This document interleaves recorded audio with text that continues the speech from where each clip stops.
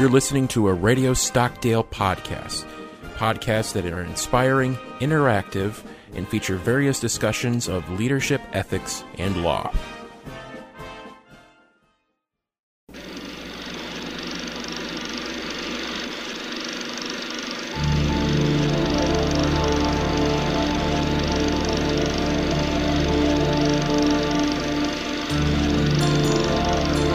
Welcome to Philosophy at the Movies, a podcast where we discuss themes in the history of philosophy through the medium of films.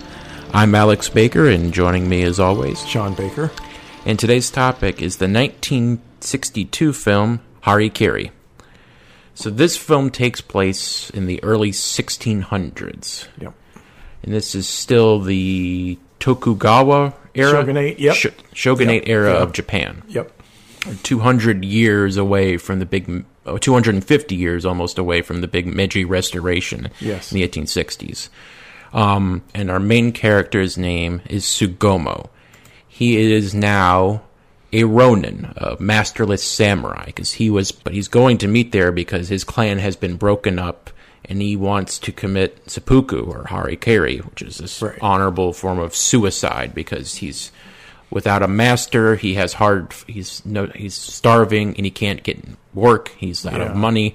Figures this is the way to end it. The Ii clan, apparently at another area, a similar Ronin did the same thing. Yes. He wanted to go there to commit harikiri, and he gave this impassioned plea, apparently, and the master of that clan was so moved by that, he offered him a job. Yeah. And that set forth this ripple effect of other Ronin who are in the same disposition, who were going to other clans saying that they were going to commit harikiri, but they had no intention of doing that, just to win over them and get money. And a lot of these clans sort of know what's going on. They say, just here's a couple of money, here's some money, get out of here. Right.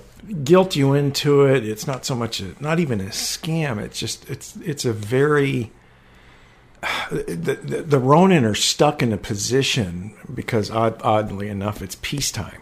Yeah, it's peacetime. They're in a that's why everyone's breaking up, because they don't have a lot of work. It's a combination, not having work as samurai, as soldiers, but also apparently, and I'm not familiar with the history, but apparently also essentially the lords that employ them, right?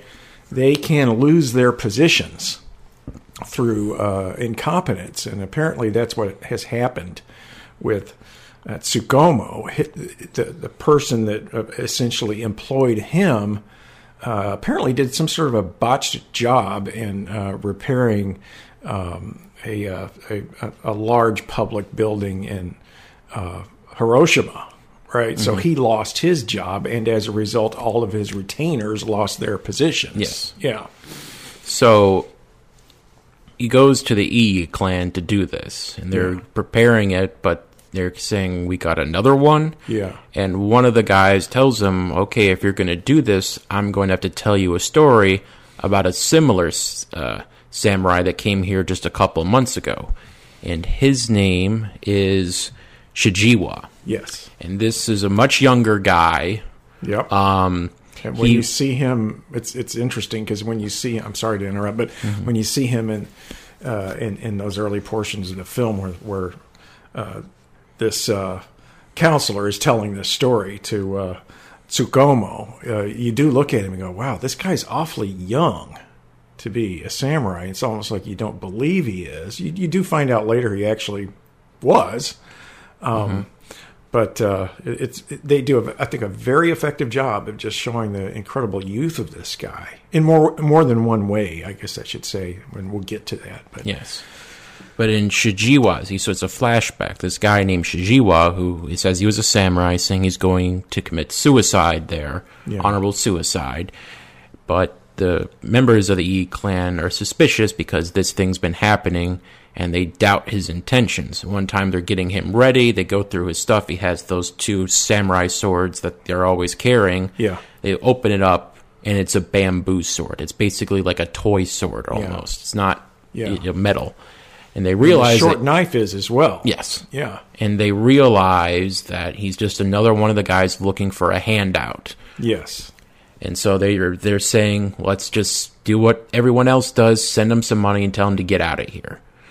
But after there's three of them who are particularly insistent, like, you know what? He wants to do this. Let's make sure he does it. Yeah. So they present him the honorable clothes.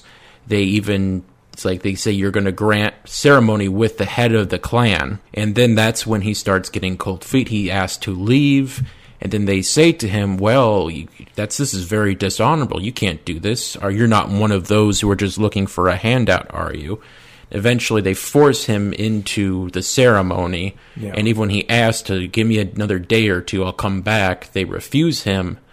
And so they make him use the bamboo swords. And so they basically force him into committing the hara-kiri while using the bamboo swords. It's a very brutal scene. It's a very brutal scene. He can't get the bamboo sword to penetrate his abdomen. And he tries repeatedly, and finally he does. And he starts to try to do the movement across the chest, because you're supposed to go across in most cases, but in this particular case, just to make it more brutal for him, they instruct him that you not only have to go across, but you have to go up and down, and only then will we strike your neck. Yes, and he has to be beheaded. That's right. The second part. There's and a this second. Is kind of the part of the seppuku ceremony that is merciful. And basically they're telling him, we will give you absolutely no mercy until you complete that with your bamboo sword.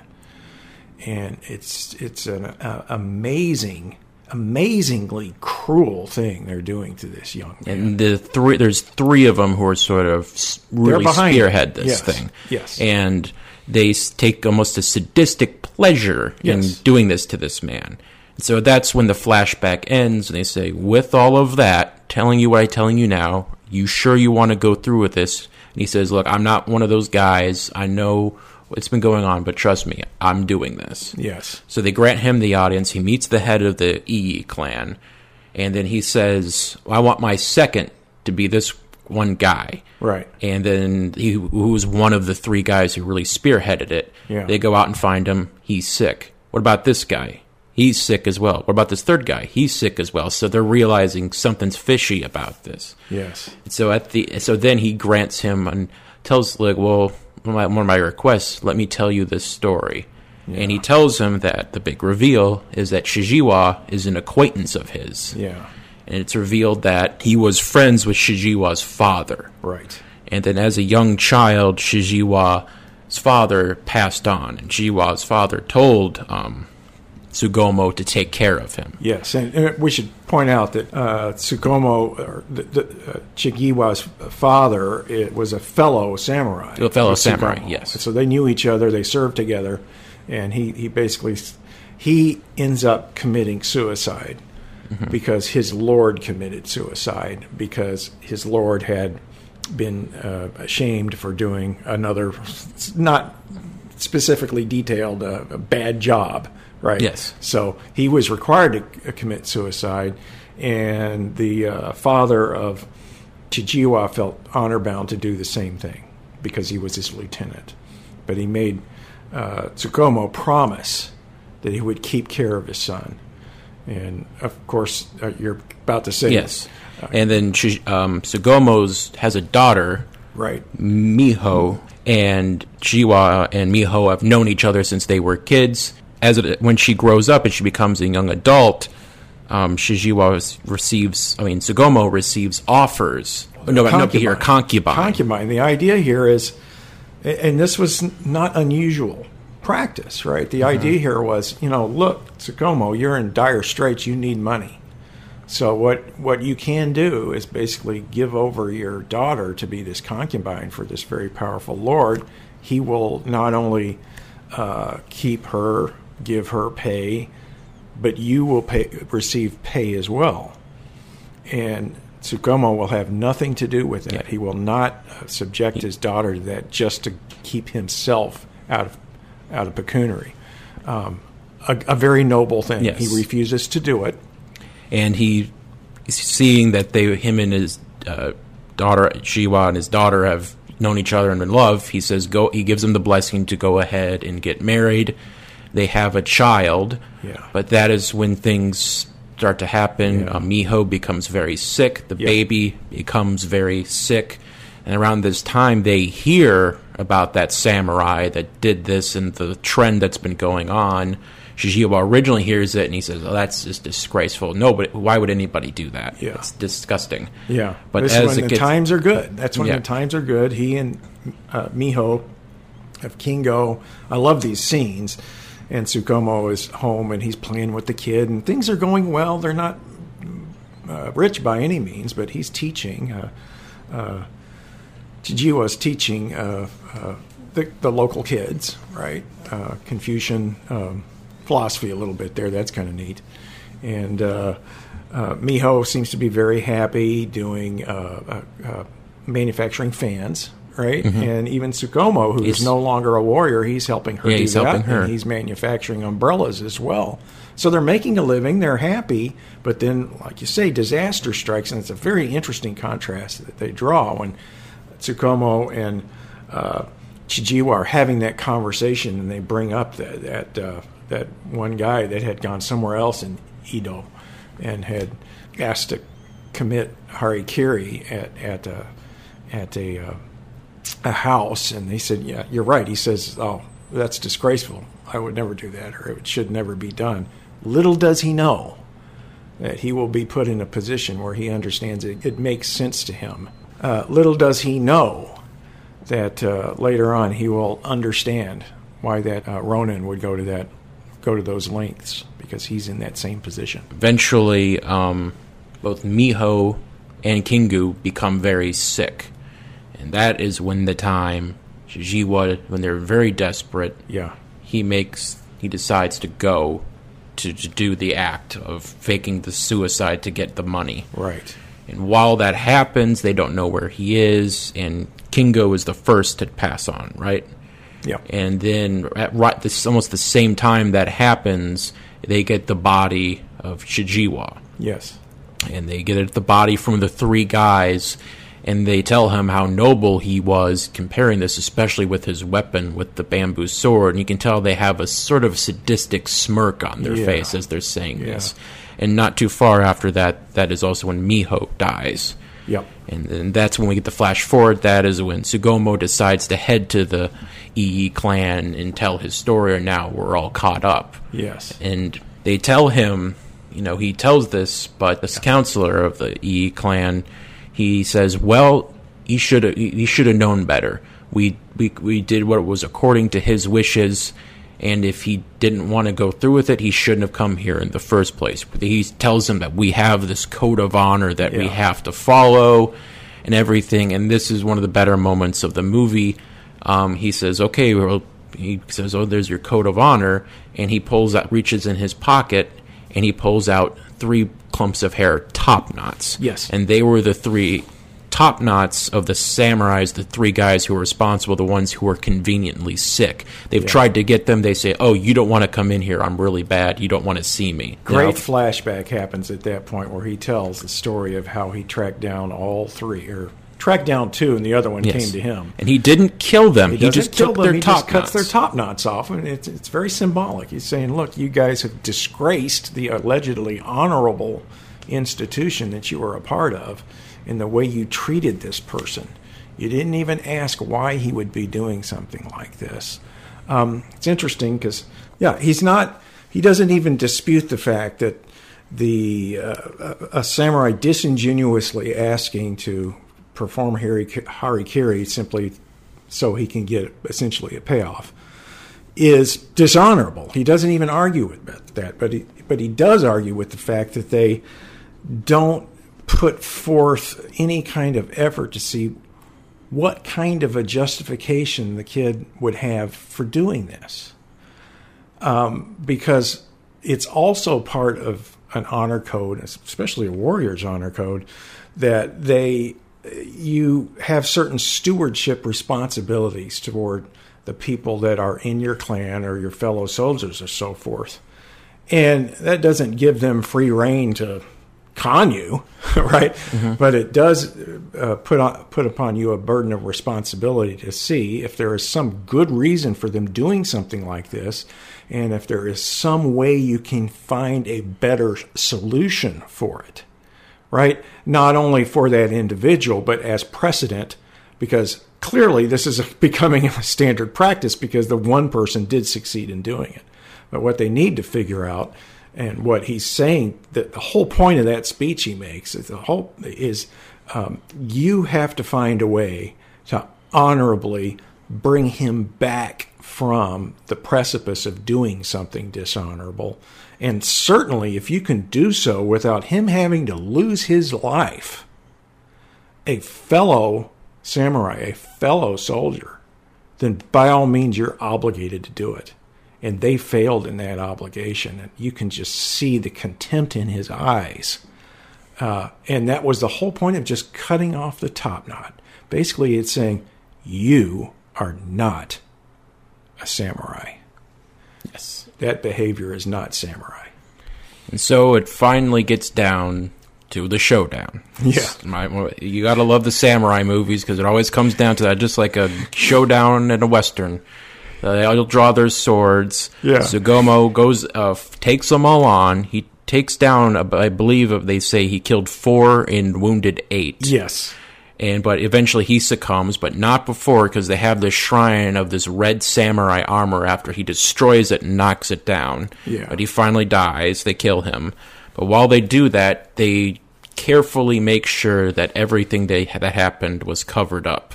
That Tsugomo dies in a somewhat honorable way. He just came there to commit harikiri. He did that. Also, the 3 samurai, they tell them that they should have just done that earlier. They shouldn't try to hide. They made sure they commit suicide. Everything gets covered up. The Yi clan looks okay. And that's the end of the movie. Yeah. Now, if you go on, I've noticed this movie has always been well received, but even lately it's been getting a bigger boost. Mm-hmm. If you go on IMDb, it's now ranked as the 33rd greatest film ever made. Letterboxd is also a very popular movie website. They rank it as the 3rd greatest movie ever made, behind only Come and See, a Russian World War II film, and Parasite, which just came out 2 years ago. So this is I have to agree. This is one of the best movies I think I've ever seen. I agree with that too. I mean, there's all kinds of reasons. The thematics and the exploration of the notion of a warrior code, an ethics code, a moral code is certainly part of it. But just visually, the thing is stunning, and I find the choreography throughout, the very formalized choreography of the samurai court, and how people move in and out of the scenes, but in particular that last showdown, that thing is heavily choreographed. It is like kabuki theater, and very, very, very impressive. I love. There's just this one little scene where Tsugomo has been pretty injured by this time, cut up. He's still fighting. He's still hanging in there. He's surrounded by these guys. He's kind of up on a platform, and he does this kind of sidestepping shuffle from one side of that platform to the other. Amazing. I don't know why that struck me, but it's just a wonderful piece of choreography. I did forget to bring up, how do they kill him? They don't kill him with the sword. They wound him, but they kill him with muskets. Yeah, or not even muskets. Matchlocks. Matchlocks. This is 1600s. Yes. I don't even think muskets have even been invented yet. Right. So, which is very symbolic. Very symbolic. They don't even use the traditional samurai weapon. Yeah, they don't. And you get the impression that if they didn't use those, he would have, if not emerged victorious, at least he would have killed more of these retainers. But that's very symbolic. It's that in this way they have departed from the warrior code that they profess to uphold. And it's interesting because this all goes down to the code of Bushido. And even this is the 1600s. That code of honor and ethics is still sort of used today, even with the Japan's self-defense forces. But even I think of their notion of honor, and particularly in World War II, you saw particularly how they would treat American and British POWs, because their minds, surrendering and giving yourself up to be a prisoner was dishonorable.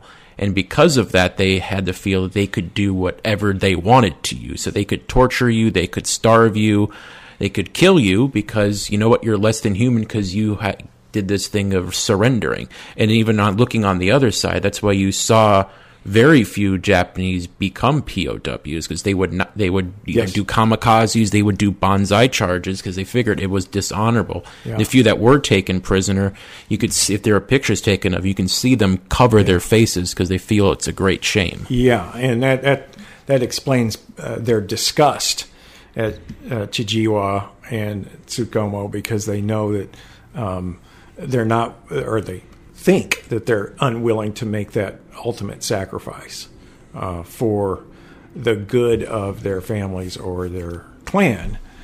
Clearly, we see that's not the case in the case of either one of these individuals. It's very interesting. There's always that contrast in the Bushido Code between the almost gentle behavior toward your own, contrasted with the behavior toward those that are not in your group or in your clan. And there are famous artistic renderings of battles involving samurai, where you see not just people in brave fight, but you see them chasing civilians, you see them taking women, drowning old men, killing children, and things like that. So there was always that kind of tension and contrast between the cruel and the inhumane, and like I said, that kind of gentleness toward your own. And to some extent, you can see that a reflection of that here, and the fact that these two Ronin are willing to claim that they want to commit harikiri for the purposes of getting a payoff, as almost an excuse for them to indulge that cruel side. You hear the words, well, this is dishonorable, you cannot do this, and so forth. But at least in the case of those three that deliver the body of Chijiwa, they don't quite pull it off. At the beginning of that encounter, you do think, well, they're trying to make the point that this is dishonorable, but they're also trying to solve the wounds of the surviving family members. And you think, well, this is good. They're not telling the truth, but this is good. It spares the feeling of Tsukumo and Miho, but they can't seem to keep up the facade. And he uses the word facade himself later on when he's describing this. You're right. You mentioned earlier, as you're describing it, you kind of see them start to turn, and they're enjoying. They're smirking. They're smirking. They're making fun of the fact that he had a bamboo sword, and that that's ridiculous, and he wasn't intending to kill himself, and so forth. And then when they go to leave, this is very quick, but it's also a very powerful visual.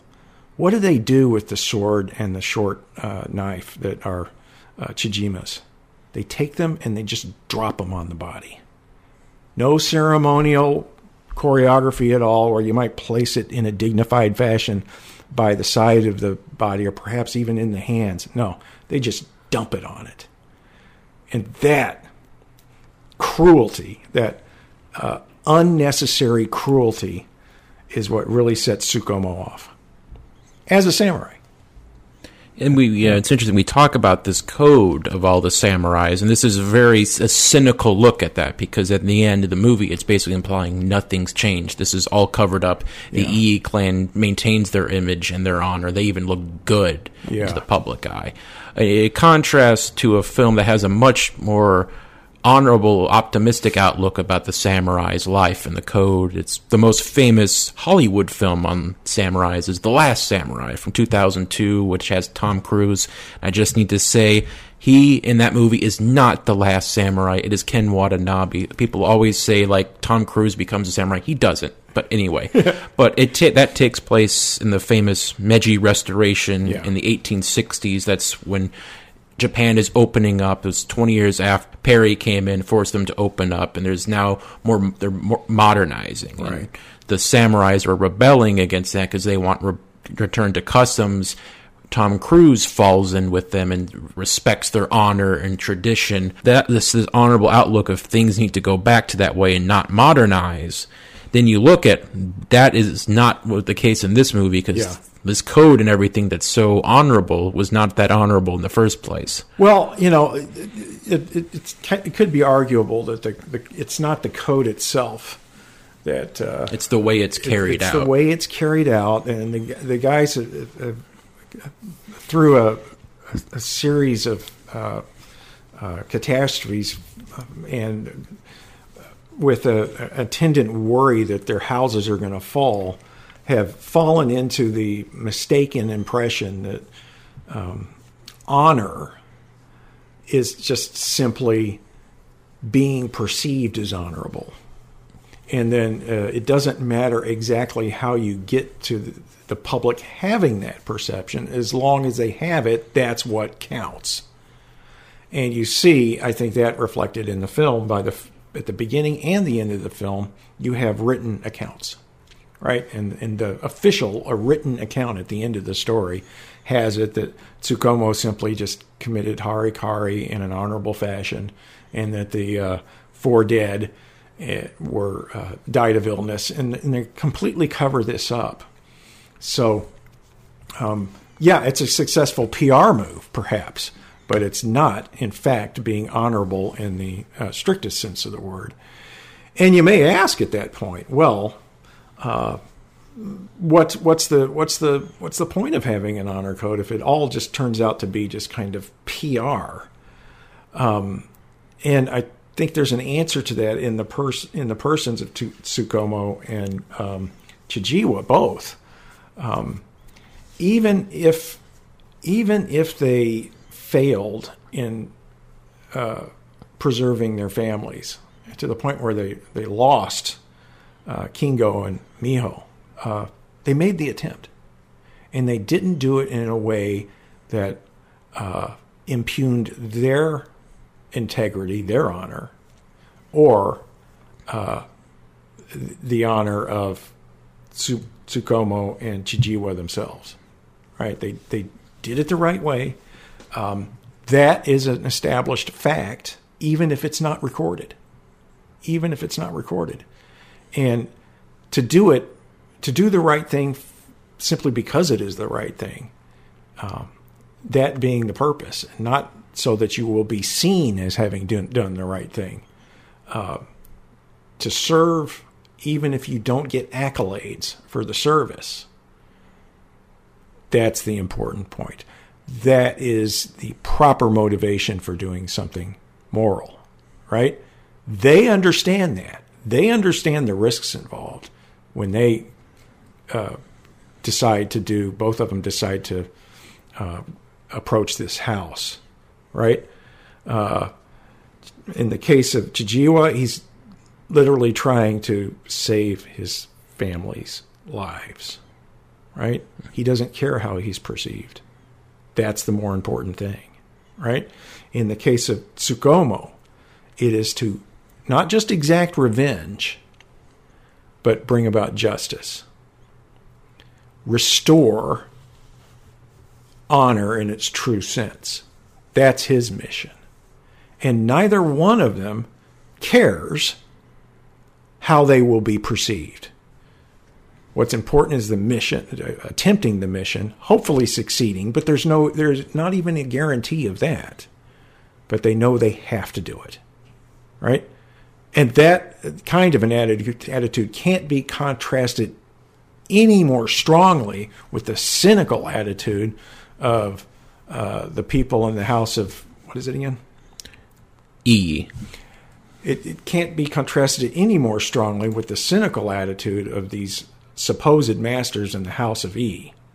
They have become, for lack of a better word here, surface slick politicians. They are not honorable anymore. And that's Tsukumo's entire point in cutting off the top knots, making them live with themselves afterwards. He doesn't want to make it easy on them by killing them. They have to live with themselves. They know what they did. Even if the rest of the world doesn't know, right? They know. And he does manage to get that message across. And it simply doesn't matter that, in a literal sense, history will not record it. Talk about the samurai. I mean, that is a genre of movies.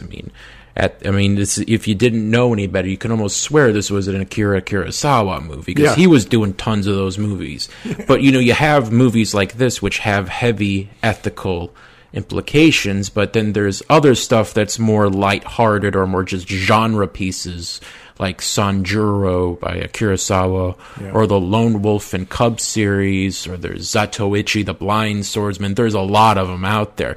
I mean, it's very similar to the way we view gunfighters here in the Westerns, and with Kurosawa and Magnificent Seven. There's all that back and forth influence. It's a wide range of depths. Yeah, like just Westerns. Like gunfighters, they have their code of ethics. Like in William Holden in The Wild Bunch says, everybody has to have a code, or we're nothing. Yeah, and that's there's a very close and tight parallel between the Western genre for the U.S. and the samurai genre in Japan. And it is interesting that there's crossover. There's commonalities across cultures when you get directors seeing each other's work and going, man, I want to do that too, but I want to do it in my genre.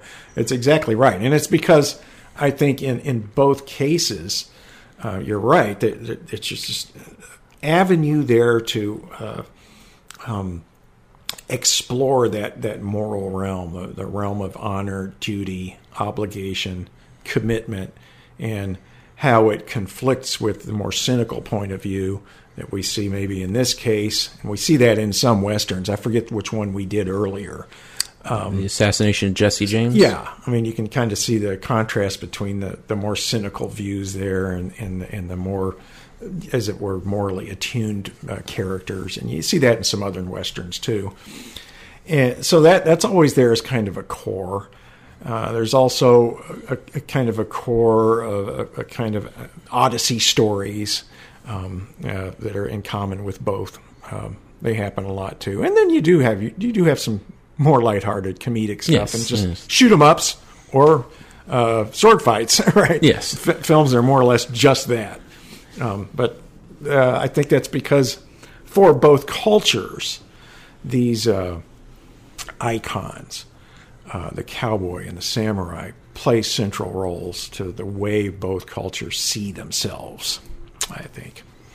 And we're getting close to the end of my questions here. One of the things I did want to bring up before we start signing off is that this film was remade in 2011. It was directed by Takashi Miike, who we talked about a long time ago with The Bird People in China. Yeah. Watching it, it's also very well done. And one of the things watching it the first time, because Miike, who's done stuff like Ichi the Killer and Audition, extreme violence, I would say it would even make Tarantino blush.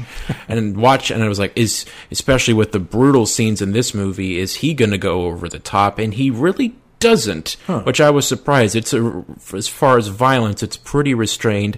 The storyline is relatively the same. The flashbacks go a little bit less in this movie than the others. But one of the things he did in the remake that I liked and I kind of wish would have happened, he has that big showdown at the end. But in the original, he uses his sword to fight. But in the remake, he fights them off with the bamboo swords. Wow. And I don't know if he kills anybody with them, but he goes out, he does the same thing. He knocks down that symbolism of the red samurai armor, but he's fighting with Shijiwa's bamboo sword. And I thought that was really powerful. That is powerful, and it's kind of symbolic that he's not only fighting for Chijima, but with him, so to speak. That's too bad they didn't do something like that in this film. Although I like the way they played with that, though. You don't really understand why it is he has a bamboo, or why it is he goes to a pawn shop. There's a really brief scene. It's kind of overhead, and you see him walking through the gates of some kind of a pawn shop. And well, he's selling something. I wonder what it is. Chijiwa, right? And you only find out later, oh my God, when they're about to have him commit suicide using the bamboo swords, oh my God, he literally sold everything he could to save his wife and kid. He sold his blades. And again, the lack of curiosity alone on the part of these samurai in seeing a guy bringing bamboo blades in and making this request. They don't even ask why. They take the most cynical read themselves on it. Oh, well, clearly he didn't intend to do this in the first place, and he perhaps thought we were so stupid that we wouldn't inspect his weapons. So what a joke. We need to make an example out of this guy. Again, the worst possible read on Chijiwa's motivations, without even a glimmering of that stewardship responsibility that they should have toward a fellow samurai. Thank you for listening to this week's episode of Philosophy at the Movies. You can find this podcast and more podcasts produced by the Stockdale Center by visiting the Radio Stockdale page at usna.edu. This program is hosted by Radio Stockdale. You can also listen to their podcasts such as Ethics and the Naval Warrior and The Do-Over. If you like this podcast, you might be interested in my other podcast, Real Sounds, where each episode is dedicated to classic movie soundtracks. That can be found online at thesoundofcinema.podomatic.com. So until next time, I'm Alex Baker. And I'm Sean Baker. Saying so long, and be sure to catch us next time on Philosophy at the Movies.